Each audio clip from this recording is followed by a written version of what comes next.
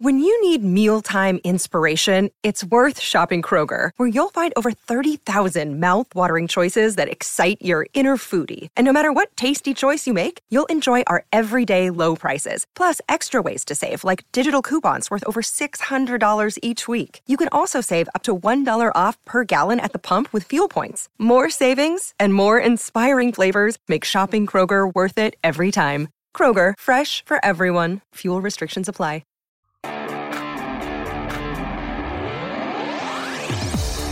Welcome on in, Eagles fans, to episode 57 of the No Huddle Show, our Philadelphia Eagles podcast right here on NJ.com. I'm Joe Giglio, joined as always by Elliot Shore-Parks and Mark Eckel. They cover the Eagles for NJ Advanced Media. They were down in Baltimore on Sunday to watch the Eagles drop a close one, 27-26, the ninth loss in 11 games for the Eagles, now 5-9 on the season, heading down into the final two games of the season.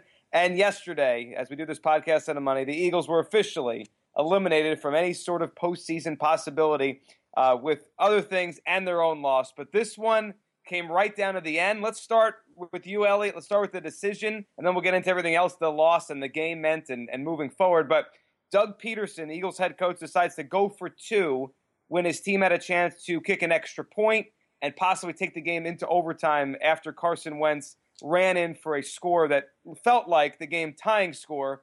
Doug goes for two. Your thoughts on it, Elliot?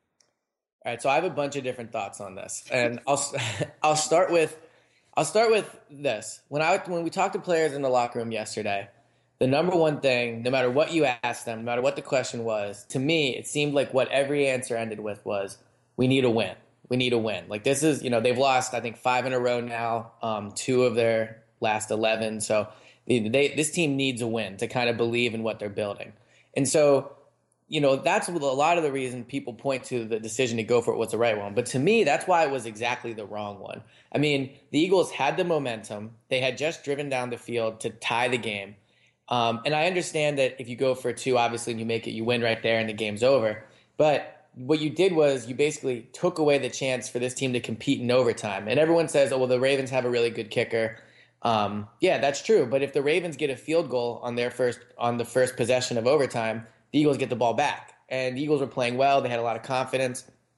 I thought going for two was the wrong decision. It deprived this team a chance to win the game in overtime as opposed to just doing it on one play. And then from another perspective is Carson Wentz. I've said on this podcast, every week basically, the whole point of this season is to develop Carson Wentz, is to get him ready to go. And the one area I have not liked about Carson Wentz this season that's held me back a little bit is how small he's come up in big game situations. I think going into yesterday, he was like 0 for 5 or 0 for 6 with the ball in the last 2 minutes with the game closed. So he had not performed well. There's just no getting around it. Yesterday, he drives the team down the field, gets in the end zone, and now it ends with him on an incompletion. If you get the ball, you kick the extra point and the Ravens score in overtime and you lose, fine. I mean, you end up losing anyway. But at least Wentz ends the game on a good note. So I thought from a number of different reasons it was a bad call. Especially, and one more thing, Mark, sorry, I know I'm going on here. But the last thing is everyone says, oh, well, you're 5-8, so, who cares? Like, just do whatever. I don't think your losing record is never a reason to be reckless. I mean, if you need a win, you need a win. And convention says you tie the game there. Just because you have a losing record, this is why they have a losing record, because he's been so reckless with his decision-making all season. So I thought kicking the point was absolutely the right call. Going for it was not. Mark, go ahead. What can I say? Well, he said, what can I add? Okay. I know. I will add this. Elliot, when the Eagles got the ball, when they had moved to about inside the 20, what did I say to you? You said they're going to go for two. That's what I said. And you said, you think they're going to score? And I said, well, if they do. Right. I knew it. I just knew it. I knew he was going to go for two. And I don't hate it nearly as much as you do, Elliot. I can't disagree with anything that you just said. The momentum is big there. The Eagles did it. They were down 10. They came back. So yes, they did have all the momentum. If that pass is completed or whatever they do, they score. Everybody's saying, "Wow, Doug!" Right? I mean, Doug's a hero. Yeah, but it wasn't. I know. Oh no, listen, Yeah. I'm just saying. I also thought the play call was a bad. Oh, that's where I'm heading. Yeah, that's what I figured. Fine. I can't kill him for doing it. I think the record is, and I love what you said there. That's why the record is 5-8 not now. But I would have loved to, and Doug would never. He might answer it. He answers he says anything about anything. We probably should ask him today. If they were 8-5 instead of 5-8, so they're 8-5, they're right in the middle of a playoff race. Does he go for it then? Mark, before you go on, I believe, I didn't hear the audio. I just saw a quote tweeted out. I believe we're doing this podcast on a Monday. On his regular spot with Angelo Cataldi, he was asked this question. Yeah. And I think, and I could dig up the actual quote. But I know what you're talking about, Joe. He said that if they were, and I'm paraphrasing, if they were 8-5 instead of 5-8, he would have kicked the extra point. Right. Okay. Right. So he answered the Again, question. No coach would even answer that. No coach would even. I gotta. You know what? If and when they get rid of this guy, we're gonna miss him because. No, I've been around a lot of coaches in a lot of sports for a lot of years. Nobody's as honest as this guy ever. Like no coach would have ever dealt with would have said, "Well, we're not 8-5. I'm not going to go there. We're not. We were 5-8." Blah, blah, blah. He answered it, and again, it's the honest answer, and that's what I expected it. I mean, he wouldn't have gone if he's 8-5. Yeah, he plays it. You know, that would he would have been killed for doing it. I didn't disagree with anything with your whole monologue there. I can't disagree with anyone. I just don't hate it as much as you do. And what I didn't like was the play call, the personnel on the field. All of a sudden, Byron Marshall, who is on the practice squad for 13 weeks. 13 weeks. He's on the practice squad. Not even a sniff of the roster. Not even being mentioned about being called up to the roster. Wendell Smallwood hurts his knee. The only reason he's on the roster, he's not on the roster because he was so great and they had to get him up. No, Smallwood got hurt. They had to bring the running back up. And let me say this: if Kenyon Barner doesn't get hurt in the game, Marshall's probably not even on the field. He becomes your key guy. Where Ryan Matthews is. Say what you want about Ryan Matthews, and I don't think any of us are big fans of him. The guy played his best game maybe as an Eagle yesterday. He was very good. He ran the ball very well. He's on the field. And people say, well, they were going to throw the ball. And that was Doug's answer. Well, I thought it was better to throw there than to run. Okay, I'm not going to debate that. But by not having Matthews on the field and having Marshall on the field, well, the Ravens knew you weren't going to run. They knew you weren't going to get the ball to Marshall there. So now you made yourself one-dimensional. The Ravens look at you and say, okay, they're throwing here. They go zero coverage, all-out blitz. Wentz rushes his throw. Mosley tips it. Game over. Ravens win. If Matthews is out there, the Ravens are thinking, okay, they might give it to Matthews again. That's what they did the first time they went for two, and he did that leap over the goal line. At least they're thinking about it. So by having that's what I didn't like. I didn't like straight drop back quick throw either. You have Carson Wentz, who just scored on a touchdown himself from about where was it, the 3-yard line or 4-yard line? Yeah, the 3 or the 4 or something. So you're in the same ballpark. I would have had Matthews on the field just to let the Ravens know we might give him the ball. And I would have rolled Wentz out. I would have had Wentz have that option to maybe keep it and go in, or if the linebackers come up, you dump it over to Ertz or something, whatever. I didn't mind the decision as nearly as much as you. I didn't love it, but I didn't hate it. I hated the personnel on the field and the actual play call, and for that matter, the execution of it. Wentz threw a bad ball. So I liked the play call. I thought I was with you, Mark, from 200 miles away up in New Jersey. I just felt like he was going to go for it too. I thought he was going to do it. I liked it. I liked the aggression. I thought they could steal a win in a game that with 6 minutes to go until Flacco threw that pass. Like I didn't feel for 1 minute. How bad is that, by the way? And then how about John Harbaugh throwing Marty Morningwin in the bus and saying it was an all-time bad decision? I mean, he said it was on him for not vetoing it, but we know what he was talking about. But yeah, I like the idea of trying to go for the win instead of going into overtime there, and I like the aggression. But I am also with you, Mark, on they could have had a better way of trying to go about that play. And I didn't think they were going to run it either, but not having Matthews in the field does telegraph it, and they didn't roll him out. So Matthews is on the field. If I'm the Ravens defense, if I'm, C.J. Mosley or whoever on the field for the Ravens, and I see Ryan I flash back to the second quarter when they went for two and they handed it to Matthews, right? I mean, I have to Right. Even if I don't think they're going to do that again, I have to respect the fact that they might. Well, here's all right, a couple of things. One, first of all, if you're gonna coach like if the game's 5-8 and not 8-5, then why kick an extra point throughout the game at all? Why not just go for 2 and never punt? I mean, if you're gonna just coach a game because you're out of it, then why only do it on that last play? Well, actually, he did go for 2 both times he scored. Yeah, they didn't kick any extra points yesterday. Two. Byron Marshall played more snaps yesterday than Ryan Matthews, and to me, this speaks to why Ryan Matthews cannot be this team's feature back next year, and it's 2 main reasons. One, he gets hurt all the time, which we've discussed at length. But 2, it's clear this team doesn't trust him in passing situations. That's the only reason you have an undrafted rookie who was on the practice squad a week ago on the field for more snaps than your running back that you're paying.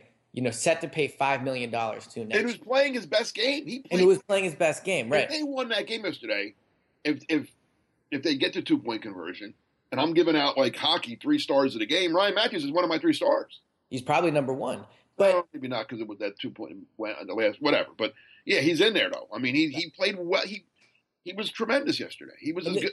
If that was Ryan Matthews every week, he'd be Ezekiel Elliott. Right, but the problem is he's never available every week. But this to me yesterday highlighted the strength and the weakness of Doug Pederson as a head coach. Start with the strength. I want to know what the strength is. All right, his strength after watching Pederson for almost a year now, because he was hired mid-January last year. His strength is his players absolutely play hard for him, and they do like him. Last year, we can debate to death how many players didn't like Chip and who didn't. But there was a portion of the locker room that didn't like Chip. And I think you saw that, especially with Jason Peters, at the end of the year when they kind of folded on him. This team has not folded on Doug Pederson. They've played hard the past 2 weeks. They were in position to win both games. And they did. On and off the record, whoever I talked to in that locker room, they support Doug Pederson. But Brandon Brooks said he's the best head coach he's ever had. But who said that? So Brandon Brooks. So Doug Pederson. Shot at Bill O'Brien, I guess, huh? And Gary Kubiak, who won a Super Bowl, right? Wasn't Brooks in with Houston for a few years? Yeah. So I mean, and I asked. They've been there at the end of Kubiak, you know. So Brooks told me that after the loss to the Giants, and then he said it again after the Bengals loss. So, but regardless, that's his strength. Doug Pederson gets his players to play hard, and that's what Jeffrey Lurie wanted. He wanted an open-hearted coach with emotional intelligence, so that's what he's gotten. Doug Peterson's weakness, which is going to be his downfall, and I think Mark will agree with me on this, he is not a good coach on Sundays. He makes bad decisions in the game. His play calling at the beginning of the game is good. I think yesterday he tried to run the ball more, and you saw the success of that. But, I mean, in time after time this year, in big situations, he's made the wrong decision. I mean, I wrote this Monday morning on NJ.com, and when I started to write it, I wasn't even aware of how many mistakes I was going to find. I mean, you can go to almost every game that in these last 5 or 6, and you can point to a big mistake by him that either just makes no sense at all or was a 50-50 call and he picked the wrong option. I mean, what has he done this year besides week 1 in Cleveland where they got it on 4th down? And that was the wrong decision. I don't care. It worked, but it was the wrong decision. Right. You can certainly argue that. But what has he done in game over the past 2 months that has worked out? I mean, there's very little. Like Nelson Aguilar maybe has improved since he benched him, but no, he hasn't. Okay, he had one catch for 9 yards yesterday. Right, He dropped another one. That's fair. Nelson Aguilar. So you bench Nelson Aguilar, right? And then yesterday he plays more snaps than Jordan Matthews. So, you know what I mean? Like there's That's his biggest weakness. His personnel, he has no idea. It's like he never has the right both sides of the ball. Jim Schwartz is just as bad. Right, and we'll talk about have the right people in at the right time or in the right place. Yeah. We can talk about Jim Schwartz in a minute, but the last point I want to make about Peterson was the decision not to have Ryan Matthews on that 2-point conversion. I mean, that's like a borderline fireable offense. If you talk about arguably the best player on your offense yesterday, right? Just yesterday, probably the best player on your offense, the biggest play of the game. Like, I don't care what package you're running. You need him out on the field there for the reasons Mark just highlighted. And then you throw it across the middle into traffic. It's asking for disaster. So is Doug Pederson, can he learn from this? Maybe. I mean, Mark, you were here for the beginning stages of Andy, so I don't know. Andy was never a good coach, or never a good in-game coach. I think people could argue that to a certain degree. His weakness was he didn't do these kind of things though. Right. Okay, but so let me ask you this. Clock up a lot. He had the right people on the field. after watching Andy grow from what he was to what he finished, because you were there for the whole thing, do you think that the flaws Doug is showing can change that, or do you think this is just who he is because he is Andy Jr.? So I mean, what do you think based off that? He's really not Andy Jr. I mean, he is in a lot of like his strategies, his West Coast offense, but they're personality-wise, they're not. I mean, they're as opposite as any two people I've ever been around. Andy didn't say it. You think Andy would have answered questions about if we were 8-5? Come on, never. So, but what I'm saying is, didn't Andy? I know what he has. I just want to clear up that everyone thinks Doug is like Andy's clone. They're right. Personality-wise, as a person, they're nothing alike. As a coach, they do have some similar. And why wouldn't they? That's the only guy Doug's ever worked for is Andy. So he would, of course, he would be a little bit like him. Right. From a strategy standpoint, from a offensive game plan standpoint, of course he's like him that way. But they're nothing alike as people. Nothing. Absolutely night and day, as far as I'm concerned. Do I think? No, I don't think Doug Pederson. I will be stunned out of my mind if this team ever goes to a Super Bowl with Doug Pederson as their head coach. And that's what the Eagles have to think about right now. If I'm Jeffrey Lurie, he has to sit down and talk to his advisors, Howie, I guess, whoever else is in that, and say, listen. And this is what I thought they needed to do last year. What with Sam Bradford was, and they didn't answer that question because the Eagles don't like to answer questions. The question last year at this time was, is Sam Bradford ever going to take us to a Super Bowl? And I'm not answering for him, but if their answer was yes, then they should have given him a new deal, put some people around him, and let's see what happens. If the answer was no, they should let him walk as a free agent and move on. They kind of did both, and then they got really lucky when Teddy Bridgewater tore his knee up, and they found an idiot in Minnesota that was willing to give him a first-round pick for Bradford. Now I think they have to decide. They have to come and say, is Doug Pederson ever going to take us to a Super Bowl? And see, before you guys go on, with 1 year, right? Like a year ago when they hired Doug Pederson, and then I have a couple things on Doug I wanted to ask you guys. But when they hired Doug a year ago, they made the determination that he was the kind of coach that could grow into that coach. Why would they, in a year, reevaluate that? Like, I understand because of what they've watched, I think. But that undermines their own thinking a year ago. Like, why is a year enough? Like, I understand the idea, like 3 weeks ago when we had the discussion, if the team quits and they hate him, well, then that's toxic. You got to get rid of him. But just in-game stuff, why after a year is that enough time to say, well, maybe we were wrong here? Like, why is that enough time? Okay, well, all right, Mark, it sounds like you're ready. You want to go, Mark? Well, no, maybe it's not enough time, but do you want to just keep prolonging the inevitable? So now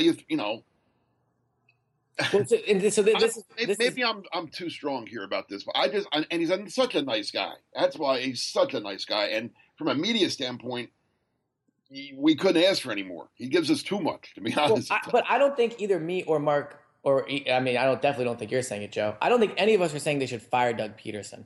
I'm saying that they should think about it. Right. What I'm saying is, I think Peterson's flaws outweigh his strengths, and the Eagles have to ask themselves, and this is what Mark is saying, do they think he can grow out of it? Because, and here's another aspect to all of this. Maybe Pederson does. Maybe it takes him a year or two. I mean, I'm sure there's examples of coaches that, over time clearly have been fired and they come back and they're fine. But here's the other thing you have to consider. Are they willing to bet on Doug Pederson becoming a better game day coach at the same time they develop Wentz? Because if you say, all right, we think Pederson's strengths, which I think there are some that I just outlined, if his strengths are good enough that we want to wait for him to grow out of these weaknesses, if he doesn't grow out of them by like midpoint next year, what does that do to Wentz? I mean, Frank Reich, this isn't just us saying it. Frank Reich said he could see the losing wearing on Carson Wentz, right? So let's say the Eagles lose these next two games, which I think is probably likely. So the Eagles finish 5-11. They lose, they finish 5-11 and they lose two. They lose 11 of their last 13, right? Yep. So, and then next year the schedule is what it is. I mean, next year they start 2-4, right? The question is, are you wasting time betting on Pederson? And Joe, you say, why reevaluate after a year? Because Doug Pederson wasn't their top choice last year. This wasn't like Chip Kelly where they bought all in. I mean, you saw how much room Jeffrey Lurie gave Chip Kelly because he didn't want to give up on something he thought was correct from the jump. The question is, how strongly did they believe in Doug Pederson from the jump? And who do they believe in more, Carson Wentz or Doug Pederson? And if they think that Wentz is not, and if they think Pederson is not the guy to develop Wentz after being around him for a year, you absolutely cut the cord earlier than you do later, because doing it later could do irreparable, damage to Wentz that cannot be fixed. I agree with that, and I think you've probably seen some other teams hold on too long because they don't want to mess up continuity, and it's a mistake. And we'll get into two teams that did the opposite in a few minutes here. Let me just add this real quick, because Elliot, what you said his strength is, I'm not sure that's his strength. I mean, players like him. They love him because he's easy on them and he's one of the guys. I think that's a good trait for an assistant coach. Okay. I think the head coach, and you and I talked about this last night, I think that there's something to be said for a head coach striking a little fear into you, and not being your buddy, but being your boss. Bill Belichick. I don't think the Patriots are buddy with him, but they respect him and they fear him, and he's the best coach in football. I mean, and they win all the time. I don't think the head coach should be your pal. I don't think he should be the guy. Hey, Dougie, what's up? Hey, what's up? No, you should have Mr. Pederson. What's up? Coach. No, I mean, that's how I could be wrong. I mean, it's a new day and age now. Maybe that is better to be. But the successful coaches I've been around, they've been feared and respected, not the player's friend. Yeah, Doug is certainly a different kind of head coach in terms of that. But let me ask you guys this, because I come every time I criticize Doug, and I criticize him too. I think we're all on the same page here in terms of he's made mistakes in games. I do want to throw one thing in there for Sunday, because decision making. If he didn't make that decision to go for 2 earlier in the game, which worked, they would have had to go for 2 at the end. So I think we have to give him a little credit for that. Like that, maybe he went for 2 early because of the weather. Right, the weather. But again, I don't know if every coach would have done that. Maybe they would have, but I'm not sure if every. But why do we have to give him credit for that? Because you're knocking him for a wrong decision. Why not give him credit for a right decision? What was the right decision? Going for 2 early because it worked. They got it because if they didn't do that, right, okay. if they didn't do that, they would have had to go for 2 late. Like that made the points up to where the decision was late. But this is the question I have for both of you, because every time and some of the things Doug has done have just been ridiculous, like the challenge for the couple or the yards. jet sweep yesterday on 4th and 1 to Aguilar. Bad call, right? But okay, that's a perfect example. No, Aguilar's playing better. You told me. But let me ask you guys, because I think it's a perfect example. Elliot, you brought up that play.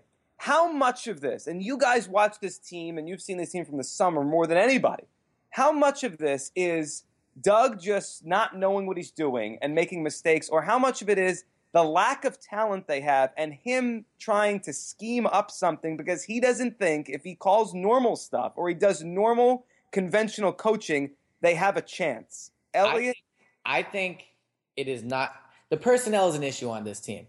I don't disagree. But the call on 4th and 1, the jet sweep, is a perfect example of why it's Doug, and I don't think it's him overcompensating. Because yesterday you were running the ball better than anyone's ever run the ball on the Ravens all season, probably. I think yesterday the most yards the Ravens had given up at home was 65 yards on the ground. Yesterday the Eagles finished with, I think, over double that. So you were running the ball. So if you want to look at just that example of a situation where Doug has a tough call to make, and what's his play call, he had every reason to run the ball there. Instead, he tries to get cute, and he does, probably his weakest receiver physically, sends him around on a jet sweep, and it doesn't work. So I think, yes, personnel is an issue, and I'm sure at some point, in game planning that does come up. And if he had a better roster, if he had the Dallas Cowboys roster, right, I don't think there's any decision he makes this year that he wouldn't make, whether he had the Cowboys roster or the Eagles roster. I think this is who Doug wants to be. I think it's because he used to be a player. He really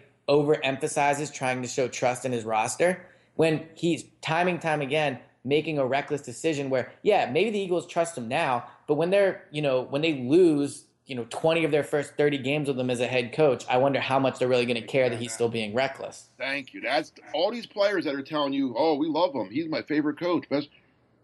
If they go 5-11 this year and they're, like you said, 2-5, see how much players start liking him then. Well, let me ask you this, Mark, off of Joe's question. If Doug Pederson has the Dallas Cowboys roster, does he make any? Do you think there's any calls? I mean, do you think he's a different coach, or do you think this is just who he is? That's a good question. Because, I mean, the challenge to Nelson Aguilar that Joe referenced a few weeks ago against the Packers, He would have done stuff like that no matter who he's coaching, I think. Right. So I can't think of I would hope if he's coaching the Dallas Cowboys, if him and Jason Garrett just flip-flop for a couple weeks, I would hope he's giving the ball to he makes Ezekiel Elliott to defeat the focal point. He ran it yesterday, and yet on 4th and 1, he's still on 4th down. I would hope he wouldn't give Terrence Williams the ball on a jet sweep. He would hand it to Elliott. I would hope. But yesterday, I know he didn't. I know. I hope. Right. Yeah, I would just love to get into his mind. And I know he answers questions honestly, but like a question like this, and to know what he's thinking, like to yesterday, was part of the reason why he went for it to try to win it there was because I think Elliot, you wrote about the defense and some of Jim Schwartz and maybe the players not loving that call before halftime, but. Does he go for it because he doesn't trust that his defense is going to get off the field and not allow a touchdown because they've allowed 20-something points in basically every game for months now? This is the other thing, and this is what Marcus talked about. Like, the stuff Pederson says at the podium makes you scratch your head, too. Like, so yesterday after the game, he goes, and I'm paraphrasing because I was in the locker room. I wasn't in on Doug. But he said something like, we were underdogs, so I wanted to go for it. Like, we ran the numbers. Yeah. And it was less than a fifth. What numbers? And also, what are you talking about? What do you even mean we were an underdog? What did you debate where to go for it and then remembered you were a 6-point dog going into the game? Like you were 1 point behind. You could have tied the game. You're basically that quote either means a couple of things. One, coming into the game, he knew that they weren't good enough, and that's why he went for it. Or two, he didn't think they were good enough to beat them in overtime. So, I mean, how else can you interpret that quote? So I don't know what he's talking about. We were the underdogs. We wanted to go for it. Like, I don't know what I don't know. I know. Yeah. It came off to me as like we're playing with house money. We're not supposed to win this game, but he shouldn't say that. No, exactly. And also, you're not playing with house money. Like, everybody's saying this. This Eagles team needs a win. I don't care what their record is. And your best chance of winning that game, in my opinion, was to go into overtime. And so, Doug's up there like, oh, who cares if we win or lose? We're 5-8. Well, I'm sure all the players in the locker room care a lot whether you win or lose, and you lost yesterday. Elliot, I think you had it on Twitter in terms of the players you talked to. Was it a sense that he made the right decision?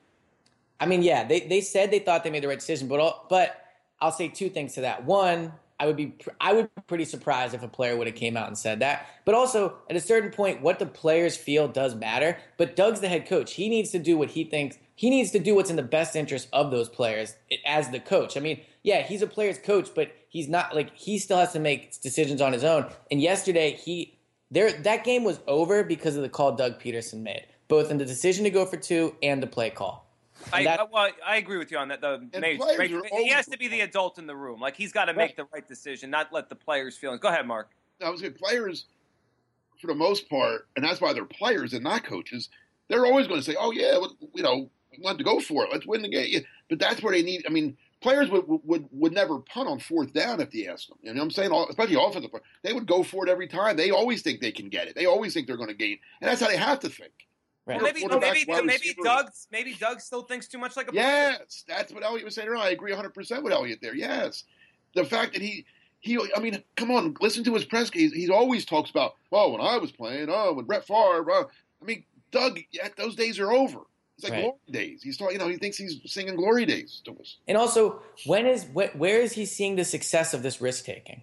Like where has trusting his players 13 weeks into the season worked out for him? In the Bears and Browns game. I guess he's harkening back to that. Yeah, no, I'm not saying you guys are wrong, but that was it. And really only once in the Browns game. I mean, off the top of my head, I can't think of any big decisions. And I think he actually went for it on 4th down at the beginning of the Bears game. But regardless, even if those are the two examples, Doug needs to learn at this point, and I'm sure it hurts for him to admit, he can't trust his players. He's got to stop trusting his players because it's not working out for him. He does not have the talent to work it. So kick the extra point, ride your momentum in overtime, hope maybe the Ravens make another mistake, and see what happens. Everyone's saying we were and him saying we were underdogs, and and people and I seen this on social media. People are like, oh yeah, well we weren't that team. Maybe I'm crazy. The Ravens aren't that good, guys. I mean, first of all, they were only a 6-point favorite. The line wasn't 16; it was 6. And the Ravens are going to be a 500 team. I think the Ravens could easily lose their last 2 games, go 8-8. That's an okay team. They're not anything special. Yeah, they're pretty average. They're pretty They're average. not the Patriots. They're not they're not the Cowboys or the. I mean, I don't know. I mean, everybody making a big deal. Oh, house. You're like even you said, house money and the Ravens are just okay, right? Am I wrong? They're an average team. They're an average team. They're 1 point better than the Eagles. Oh yeah, right. Like 28 teams better than the Eagles. I mean, right. All right, guys, let's transition before we wrap this episode up because we did a lot on Doug to Carson Wentz. And Elliot, you've been saying this for weeks. I've totally agreed. The whole point of this season is Carson Wentz, especially now that he and the team to a lesser extent, but he ends this thing on a positive note and maybe can springboard it into his success and team success in 2017. I mean, Marcus Mariota, Jameis Winston both had rough years last year.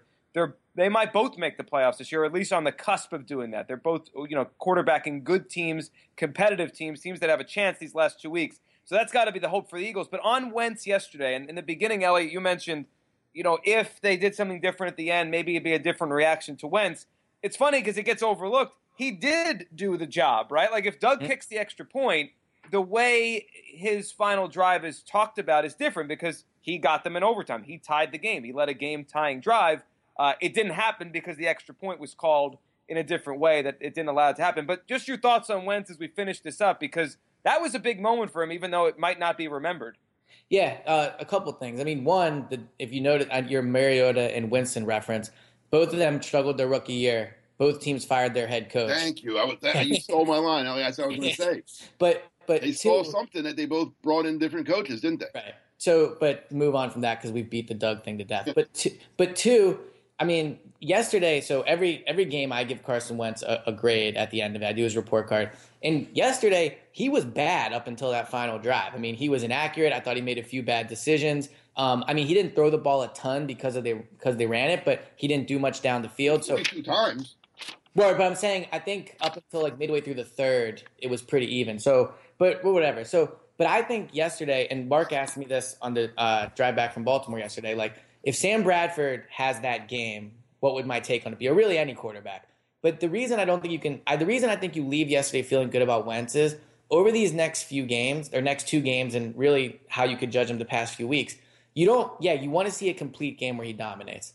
But what you want to see is areas of him growing. And I think over the past weeks, you haven't really seen that up until yesterday, because I thought for him, and I know it was only 50-something yards that he took him. It wasn't like it was 95 yards in a minute. I mean, it was 50 yards in 2 minutes. So, but I think we all agreed, none of us thought they were going to score. And the reason we didn't think that is because they'd come up small time and time again this year. So for him to do that, I think was a major step forward in his development, because ultimately to be a franchise quarterback and to be a quarterback you can build around, that's where you have to come up big. And you can suck the whole game, but if you get it done where it matters, you're going to win more games than you're going to lose. So I think yesterday I felt good. I felt better about Wentz yesterday because he was able to pull that off than I did coming into the game, because it's good to see that he has that in him to do it. Mark, your thoughts on Wentz as we watch him finish out this rookie year and the idea that, how much this matters to him and trying to springboard this thing. He showed me something on the last drive. I'll give you that. I mean, he took him down and he scored. He got helped by 2 penalties on the Ravens that were key plays on that drive. It would have been 3rd and long both times, and the Ravens bailed him out. I don't think he played well yesterday. I mean, that drive notwithstanding, he did things that the interception was bad. He's thrown an interception now 5 straight games. Mm-hmm. What's your he fumbled twice. Got lucky that the Eagles got both. One went out of bounds and one he got back. He made some sketchy decisions early, and even on that last drive, I thought he made a couple bad passes that went incomplete. He's not the same guy he was beginning of the year. I mean, he's not. I agree, and that's not a good thing. I mean, I didn't watch Mariota and Winston that closely last year. I mean, obviously we don't cover Tampa Bay or Tennessee, but I don't know if they got better as the year went on or not. Well, Mariota got hurt, but Winston, I think, did get better as the year went on, if I'm not mistaken. He's not – I mean, he was so – and again, he raised the bar because those first 3-4 games, he played so well and was so flawless in his decision-making, I thought. I mean, that's what stunned me about him that first month was man, for a rookie, he doesn't make any bad decisions. Even if he doesn't complete every pass, which no one does, he was throwing the ball to the right guy at the right time. It just maybe, not to interrupt, but can I ask you this? How much do you think his early play, because you were one of the people saying this early on in the season, this team looked good because of who they were playing, right? How much do you think him playing early on well was the opponent, and how much do you think him struggling now is he's playing better teams, or do you think it's him regressing as a player? It doesn't have as much to do with who he's playing. I think, it always has something to do with who you're playing. Although he played real well against the Steelers too. I think it's this, and I wrote this a couple times, and I think even Doug said it, which again he probably shouldn't have. Is those first games, the Browns had nothing on them. The Browns had a quarter of a Tampa Bay game, him playing with guys that aren't in the league anymore against guys that aren't in the league anymore. So the Browns had nothing to go on other than North Dakota's stuff. So it was all brand new. They had no idea what they were going to see. The Bears only had the Browns game. The Steelers only had two. I mean, the more you play now, I mean, let's be honest, there are some smart coaches in this league. Believe it or not, there are some who are smart. They're just not matching the Browns and the Bears. Well, now they didn't have anything to base it on. I'm just kidding. Now you're playing the Ravens, you're playing the Redskins, you're playing the Giants, Cowboys, Packers, Seahawks. They have a bunch of stuff to watch on them. They found things that they feel that they could do against him, and it's working. Now that's where I kind of put it on Doug, Frank Reich, John DeFilippo, whoever else. They have to counteract. I mean, football for as violent and physical of a game as it is, it's also a mental game and a chess match. The coaches it's a lot of mental chess match going on, and they have to adapt to what defenses are doing. They can't keep telling us all the time, well, the defense watched, they took that away. Oh, come on. You get to watch film of them too, don't you? Right? I mean, you got to come up with something that they can't, that they're not good at. If they're finding your weaknesses, well, you got to counteract that. And that's what's not happening. No, it's not enough. Let's wrap with this about Wentz and the Eagles themselves. 2 games left, so it's a short week. We're doing this on a Monday, Thursday night, home game against the Giants, and then on New Year's Day, home game against the Cowboys. Now, you guys already said they'll probably lose, and they'll be underdogs and playing 2 teams that are. Well, I got to ask Doug what the line is. Right. It'll affect the way he coaches the game, but yeah, they're going to be underdogs, and especially Thursday against the Giants. The Giants having so much on the line. But Mark, and I want both of your perspectives on Wentz, but then the team. And Mark, you've seen a lot of these teams over the years that have had different things to play for. I think of Andy's second to last year. They start 4-8. They finished 4 wins in a row, and people thought maybe it'd be a springboard, and it turned out not to be because they go 4-12 the next year, and he's gone. I go back to a rookie quarterback like Eli's first year. I think he was 0-6. He won a Week 17 game against Dallas, and the Giants always talked about that as a springboard to the next year they started winning a lot. How much do you think these last 2 games could be important for a springboard, or do you think that kind of stuff is meaningless because the team will be different when it comes to next August? Go ahead, Mark. You go first on this. I think it's meaningless. I really do. I mean, every year is different, and especially nowadays with free agency and stuff. I mean, I just don't think. I don't think what happens. Listen, you always want to win. It's always a better feeling as a competitor to win a game. So it could. I mean, the Eagles will feel better about themselves if they can knock the Giants maybe from. I guess the Giants are in the playoffs now. No, they need one more, and if they lose to the Eagles, they could miss. I mean, they're close, but if they win it Thursday, they're in. Right, I know that, but they could, even if they lose both 10-6, they could get knocked out. I guess they lose a lot of tiebreakers. Yeah, there'd be a scenario where they miss. But they want to win. That would be a nice thing for the Eagles to say, hey, we made the Giants, have to win the next game, or we helped knock the Giants out of the playoffs. And same, who knows what happens with the Cowboys? I mean, I can't imagine they would. I mean, if the Eagles lose to the Giants, and maybe the Giants could catch a cow, whatever. It would be nice, but to say that you won your last 2 games of 2016, that's going to help us in 2017. It doesn't work that way. I've never seen it. I mean, like you said, Andy's that they won those meaningless last 4 games, and then what they do the next year, 4-12. Well, so I would disagree with that because that year they finished 8-8. You're right. They were 4-8. They won the next 4, and it was one of the reasons Lurie brought him back, and then it was a disaster. But if you look earlier in Andy's career, and correct me if I'm wrong, but wasn't it his first year where they won the last 2 games or something like that, or they beat the Rams the last game of the season? I think it was Rams and Patriots. Yeah. They were 3-11. They finished 5-11. Is that right, Mark? Yeah. So here's why I don't think they're meaningless. Because that's not why they got better. Well, no. Okay. Well, they beat a Rams team that didn't play anybody in the game. That could be the Cowboys game. Right. True. But here's the thing. I think what this Eagles team needs to see after talking to players in the locker room is they need to see the arrow is trending up. They need to feel like what they're doing is working, right? And if they lose their last 7 games of the season, when Andy was the head coach his rookie year, or maybe it was his first or second year, at least at the end of the season, I think you could say the arrow was trending up. McNabb was playing. They won their last 2 games, meaningless or not. They still won their last 2 games. And next year they beat Dallas week 1, and they from there they were one of the best teams in the NFC for a few years in a row. So I think that if they win the next 2 games and they come out in the first game of week, how come it didn't work in 2011? What? How come it didn't work in 2011? They won 4 in a row in the season. Because 4. I don't think they weren't rebuilding then. Like this team is rebuilding at this point. You know what I mean? Like I think if Carson Wentz comes out and throws 6 interceptions over the next 2 games, I think people say, that's really bad. He ended the season on a bad note. He got progressively worse throughout the season. He's turning the ball over a ton. And you go into next season, I think, with question marks about Carson Wentz. If they come out the next 2 weeks and Carson Wentz throws 6 touchdowns and only 2 interceptions, then I think you will end the season feeling positive about it. Yeah, that's right. Yeah, you'll feel positive for a couple of weeks, a month. By next July, it's you forget about it. No, I just disagree with that premise that every year is different. Every year, come on. There's going to be anywhere from 15 to 25 new players on the team next year, right? Yeah, there will be a different feeling. Won't there be a different feeling in the offseason? No, there will be, Mark. If they win these last 2 games somehow, there'd be a different feeling going into January than if they lose out. Like, that'd be bad. Yeah, it would. But I don't think it translates into next year. I just don't. That's fair. That's a fair take on it. I don't know if there is a right answer. Ryan Matthews gains 120 yards again next week and 130 yards against the Cowboys. And when he's playing for the Packers next year, we'll feel good about it. Well, or he tricks Eagles into keeping him another year. Right. But I guess what I'm saying is this.